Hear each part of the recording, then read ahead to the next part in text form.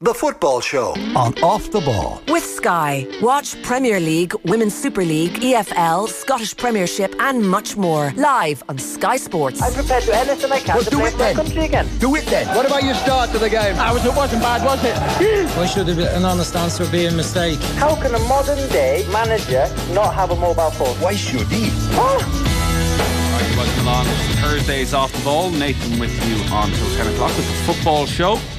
And we are kickstarting a busy weekend of football here on Off the Ball. Tomorrow night we will have League of Ireland Late Night from 10 o'clock as always on the Off the Ball Twitter Spaces.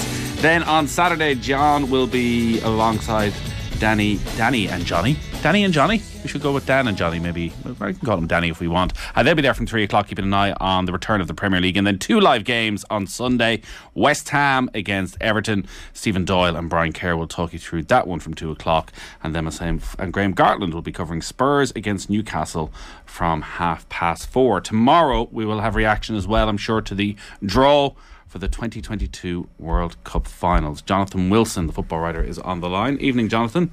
Evening, how are you doing? A large part of us will be looking on jealously at the draw for the World Cup Finals and thinking where Ireland may have fitted in, but at the same time, if ever there was a World Cup to miss, it feels like this might be the one.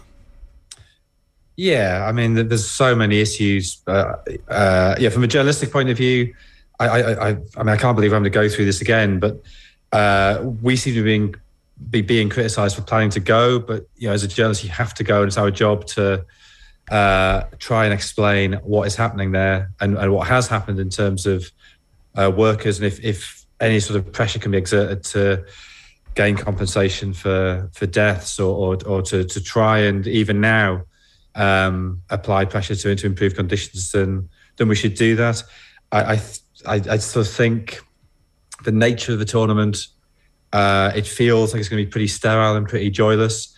From one point of view, from a journalistic point of view, the fact that all the stadiums are within about 30, 40 miles of each other makes the logistics a bit easier. But at the same time, it's not quite the same as, going from Belo Horizonte to Rio or going from St. Petersburg to Moscow. These are not places that sort of feel like great centres of football. So, I'm sort of approaching this with far less enthusiasm than any of the previous World Cups I've been to. Do you think when you get to Qatar that you'll be able to see the real Qatar in any way? I think it'll be really difficult, and I think it'll be difficult for 2 reasons. I think one is that it will be made pretty hard for you. There'll be an attempt to sort of show you this sort of manufactured Qatar that foreigners going over there for holidays tend to see. I think also just the nature of the tournament is it's really busy, and it's very hard to find time to pursue other avenues. And I know that from covering Cups of Nations that where the pressure is on a journalist is far less. I was in Gabon in 2017 and sort of inadvertently stumbled on a massacre or evidence of a massacre, and trying to sort of cover the games and still do the depth of research you needed to find out what actually happened in that massacre was incredibly difficult. And the World Cup will be even harder. So to an extent, I think and I hope this doesn't become an excuse, and I hope it doesn't sound like an excuse, but to an extent, the job of the football journalist is to be there to provide cover for the more newsy journalists to try and expose what is really going on. So the draw takes place tomorrow. We'll get into the football side of it, but there is a special congress happening in Qatar as well at the moment, and it's been an interesting day. So Lisa Klaveness, who is one of the delegates from the Norwegian Football Federation, the president of the Norwegian Football Federation, was extremely critical of the awarding of the World Cup to Qatar. She said in 2010 World Cups were awarded by FIFA in unacceptable ways with unacceptable consequences. Human rights, equality and democracy, the core interests of football, were not in the starting 11. These basic rights were pressured onto the field as substitutes, mainly by outside voices. Among her comments this afternoon, went on to be critical of the treatment of migrant workers who've been injured, or the families of those who died in the build-up. They must be cared for. FIFA, all of us, must take all measures to implement change. It is vital that the current leadership continue wholeheartedly in this way. There's no room for employers that do not secure the safety of workers, no room for hosts who cannot host the women's game, who cannot legally guarantee the safety and respect of the LGBTQ plus community, people coming over to this theatre of dreams. I fear our stadiums will be empty in the future if we overlook the urgency of the moment. The Secretary General of the Supreme Committee for Delivery and Legacy, Hassan El-Twadi, then came on stage and basically said that she needed to educate herself on Qatar. That was after the Honduran FA General Secretary, Jose Ernesto Mejia, said it was not the right forum or the right moment to make such remarks. It does feel still that it is quite brave for anybody at a FIFA Congress to speak out like that. Yeah, it does. I mean, and you know, the nonsense of Al-Tawari saying that she needs to educate herself when, you know, was 3 months ago that the Norwegian state TV crew was arrested in Qatar making a documentary about workers. So it's pretty hard to educate yourself when you're getting arrested for doing a basic journalistic job. And you know, for the Honduran delegate, well, when is the time? Yeah, I mean, if this isn't the time, when is it? When was it? When should it be? Of course it's the time. It's a FIFA Congress in Qatar just before the draw. It's arguably slightly late, but it absolutely is the time. You know, we've seen Gareth Southgate attacked for some pretty basic and, you know, I thought uncontroversial comments about concerns. The fact that I think is it 16 different leading LGBT groups have written looking for assurances, and none of them have received a reply. I mean, again, these are really basic things. And that actually is what is surprising to me, that I think a lot of these issues were entirely predictable. And the fact Qatar has not prepared any kind of adequate PR response suggests to me they haven't a clue what's coming. I mean, there's going to be a lot of protests in November.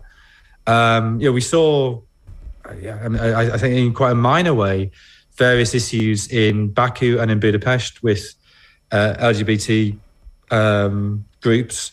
I think they'll be ramped up massively in Qatar. Yeah, the lack of women's football is another issue that, again, I'm sure there will be protests, and there should be protests. And in a sense, if you are going to protest, this is the perfect time to do it, because this is when the eyes of the world are there.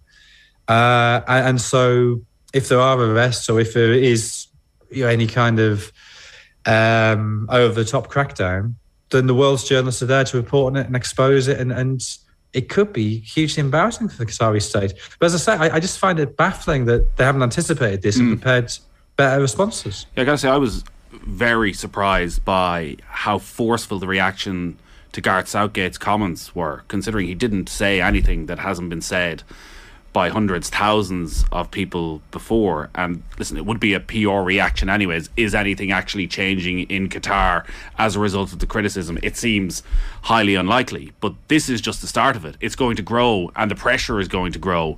And if the anger within Qatar and the organising body is going to grow as well, we could well be heading for some sort of a standoff. Like, do you see anyway, like, the talk of boycotts that was there at one stage, like, do you see any way players can, or not even can, because they can make a meaningful impact, but will make a meaningful impact over the next 6-7 months? Or are we just expecting too much of the footballers? Well, no. I mean, I think footballers, generally, I think we've seen the last sort of 5 years or so, sports people, athletes have been more prepared to speak out on issues. I suspect there'll be initiatives similar to, if not the same, as we saw at the Euros with captains wearing rainbow armbands. I'd be intrigued to see what the response to that would be. I mean, that seems a very minor thing that can and probably should be done. I suspect that wouldn't be as universal as it was in the Euros, because obviously in Europe we have a fairly clear idea of what we think about that, and other parts of the world don't necessarily agree. But you know, it is a FIFA statute that there should be equality in that regard. So that is a basic thing. Whether it gets to sort of wearing T-shirts or unveiling banners, I think fans with banners definitely will see, and again, how they're treated will be fascinating. It seems to me, there's a big danger. Looking at it from a Qatari PR point of view, which maybe isn't necessarily the way you want to be looking at it, but there's a big danger for them of a sort of a Streisand effect, that the more you try and crack down on a banner sort of promoting women's football or gay rights or whatever, then the bigger issue it becomes, and the more of a problem it becomes for them. Yeah, it's probably my own lack of understanding of Qatar to believe that it would have been some way else, that they would have looked at this World Cup as a way of showing how open and what an opportunity is for the world to come and visit Qatar. But actually, maybe they just won't be able to help themselves when the criticism is coming in. One other bit of news from the FIFA Congress was Gianni Infantino saying that FIFA hadn't proposed staging the World Cup every 2 years. They just explored the feasibility of a change. It's a bit of a back down, isn't it? Yeah, I mean, I think he realised that he'd been totally politically outmanoeuvred by Alexander Ceferin, the president of UEFA, and I think it's a really interesting dynamic in a broader sense that we were led to believe, and I think it's probably the case that had it gone to a vote in the at this Congress, probably there would have been a majority in favour of a World Cup every 2 years. Certainly, the heads of African football federations, who don't necessarily reflect the views of other people within those federations, they seem very strongly in favour. There seems to be a pretty large body within Asia in favour of it. But you come down to a basic issue. If Europe doesn't want it and South America's on Europe's side, well, it's not going to happen, because you can't have a World Cup without France, Spain, Germany, England, Brazil, Argentina. And Ceferin inviting the CONMEBOL nations to the Nations League, I think is a moment of genius, because it brings CONMEBOL on board. And if you have Brazil, Argentina and the big European nations, you can pretty much do what you want. It doesn't matter how many votes you've got in Congress, because you cannot have a World Cup without those teams. There was that November night in, was it 1993, which was sort of the greatest night of qualifying for a World Cup of all time in a European point of view. This week, did Africa have its own moment just like that, in terms of the drama at the very end that sees Egypt miss out on qualification, Nigeria aren't going, Algeria aren't going to be there? It was just insane what was going on Tuesday night. Yeah, it was. I mean, I suppose there's sort of three things to be said about that. So one is, this format is ludicrous. You can't have years building up to a World Cup decided by a single two-legged tie. I mean, I feel incredibly sorry for Algeria that, there's no doubt in the last 3 years they've been the best team in Africa by a million miles. They've gone 34, 35 games unbeaten going into the Cup of Nations. And then somehow they failed to score in that opening game of the Cup of Nations against Sierra Leone. And they sort of seem to have some complete sort of psychological breakdown as a result of that. They lose to Equatorial Guinea, they get hammered by Cote d'Ivoire. So they go out in the group stage, and sort of the hangover from that carried over. And those the two games against Cameroon, they were the better team for, I mean, it went to extra time, so what's that, 210 minutes. They were the better team for, I would say, 208 minutes out of 210. They were just miles better. Couldn't score, had 2 goals ruled out. So they win the first leg 1-0, which is the first time they'd ever beaten Cameroon in a competitive game. And that was in Yaoundé. Sorry, in Douala. It was in Cameroon. So you think, okay, they've cracked this. Get it back to Blida, back to Algeria. Just totally on top. Concede the softest goal from a corner, goalkeeper just dropping the ball to Choupo-Moting. It's one of those goals that goes in and the stadium falls so silent and everybody looks so confused. You sort of think, it's going to be ruled out for something. There's something wrong about that. It just didn't look right. And even though he's given it, because no reason not to give it. And 2 goals ruled out, one of them for an offside that it was tight, but it was offside. One of them for a pretty controversial handball. And then 2 minutes from the end of extra time, they finally score. The place goes berserk. You think, they have made it. And then 4 minutes into added time at the end of the second half of extra time, just a simple ball in the box, headed down, Toko Ekambi, little sort of hooked volley. And it's Cameroon who are going on away goals, and Algeria have gone out on away goals. So the format is incredible. I mean, it sort of creates this drama sort of artificially. So it was brilliant to watch, and it's obviously brilliant for Cameroon. But I think it does expose the issue that CAF have with this format, and the reason they've got the format. They have 10 groups of 4. The winners of those groups go through to these knockouts. Effectively knockout ties. But the reason for that is they can't have bigger groups because they haven't got space in the calendar, because having a Cup of Nations every 2 years to have, an 8-team group or a 6-team group, which might sort of produce a more consistent result. So that was hugely dramatic. You had Senegal beating Egypt on penalties, which I think it was pretty unpleasant. You've probably seen the footage of the laser pens being shot at the Egyptian keeper and at the Egyptian. Was that a coordinated incident? Was this something that was pre-planned? It looked like it. It looked like hundreds of laser pens. I've seen it before in African football, but normally it's sort of 3 or 4. Whereas this was, they must have been selling them outside the ground. So. It's coordinated. I'm not sure there's somebody there sort of triangulating the beams, but there was definitely sort of a lot of those laser pens. That felt pretty unfair. On the other hand, Egypt sort of constantly spoiled, constantly going down injured. It's not easy to have sympathy with Egypt, even if the laser pen thing is it's a problem that needs to be dealt with. And Senegal were much a better team certainly in the second leg. 1-0 down from first leg, they equalised early on, couldn't get the second, but they went through on penalties. Ghana going through in an actually really poor quality game against Nigeria, then the riot afterwards. You had Tunisia sort of grinding out a 0-0 at home to Mali, having won the first leg 1-0. So, them going through. Morocco, the team who went through most comfortably, 5-2 in aggregate against DR Congo. But the likelihood is their coach, Vahid Halilhodžić, that yet again, he's going to be sacked before the tournament. So this is the 4th time he's got a team through World Cup qualifying, but the only one he's actually managed in the finals is Algeria, with both Cote d'Ivoire and with Japan. He managed to fall out with enough people to be sacked. He's fallen out with Hakim Ziyech, which is why Ziyech isn't in the squad. He's fallen out with pretty much everybody else. He's incredibly unpopular. So, I think it's a matter of time before he's replaced. So 3 times. How does he keep getting the gigs in the first place? Well, because he keeps getting them to the World Cup. So he's a fascinating bloke. He's it's very easy now to forget what a great player he was. He scored loads of goals in France as a player. He must be, about 60 now.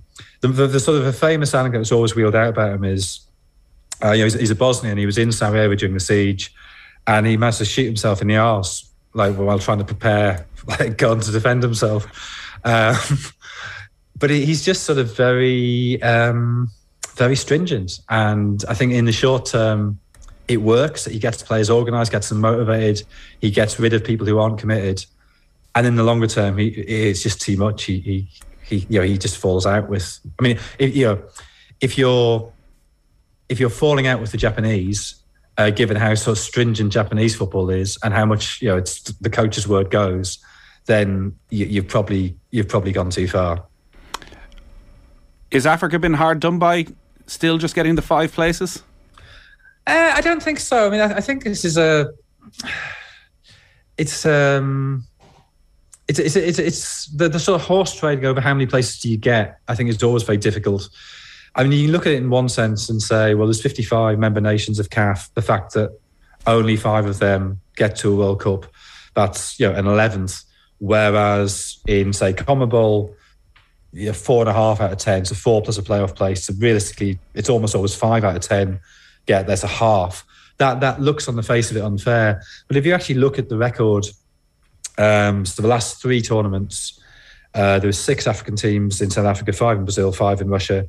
Of those 16, only 3 made it through the group, whereas I think it was 5, 6, and 5 with the CONMEBOL teams. I think 13 of those 16 have made it through.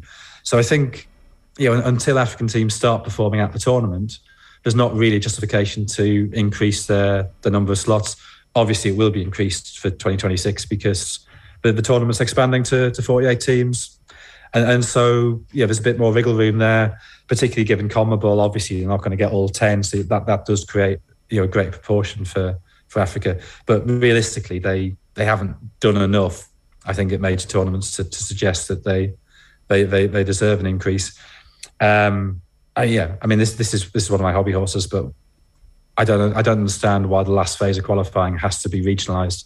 I think it would make much more sense to globalise it and have 60 teams going down to 30 or 31, depending how many hosts you have, with a global competition, and that would take the game around the world far more. So you'd have your Brazils, your Argentines, your Germanys, your Frances going to Africa, going to Asia, going to Oceania, and you would then actually have the 32 or 48, whatever it turns out being, something more approximating to the best teams in the world, rather than slightly artificial trying to spread it out.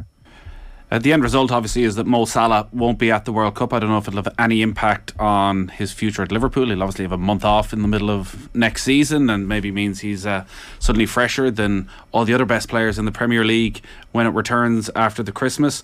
It's suddenly becoming very real, though, that Mo Salah could leave Liverpool. Like, we are now entering the period where I think a lot of Liverpool fans felt, this is how FSG work. It's done behind the scenes, and there'll be a Friday evening, 5 o'clock.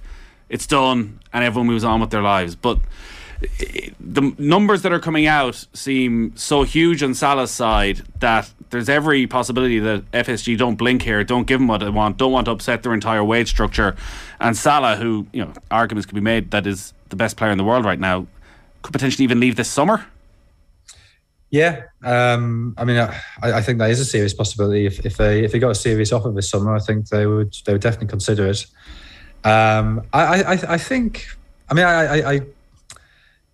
FSG have been, I think, very good in keeping Liverpool competitive with Manchester City on a much smaller budget. So I think it's something like £220 million net on transfer spending, never mind on wages over the last 5 years. So £220 million less that Liverpool has spent than City. So I think they deserve huge credit for that. And I can see completely why they don't want to jeopardise that prudence and that sort of careful husbandry by giving him $400,000 a week, $300,000 a week, whatever they could settle on, because obviously then that has an inflationary impact on everybody else's wages. And he is on the cusp of 30, so I'm sure he's looked after himself. He looks perfectly fit, but 2, 3, 4, 5 years, he's drawing towards the end. I think we've seen with Arsenal the dangers of giving players aged 30, 31, giving them extended contracts. And I think it's reasonable to say, will Salah be as effective a player away from Liverpool? I think he's in a system that really suits him, both in the way that, whether it's Jota or Firmino, the way they drop deep to create space for him, the way he's got Alexander-Arnold going outside him, just the nature of that pressing game, I think it's perfect for him. We've seen him playing for Egypt being far, far less effective in a different system. Now, obviously, international football is different, but you look at realistic suitors for him.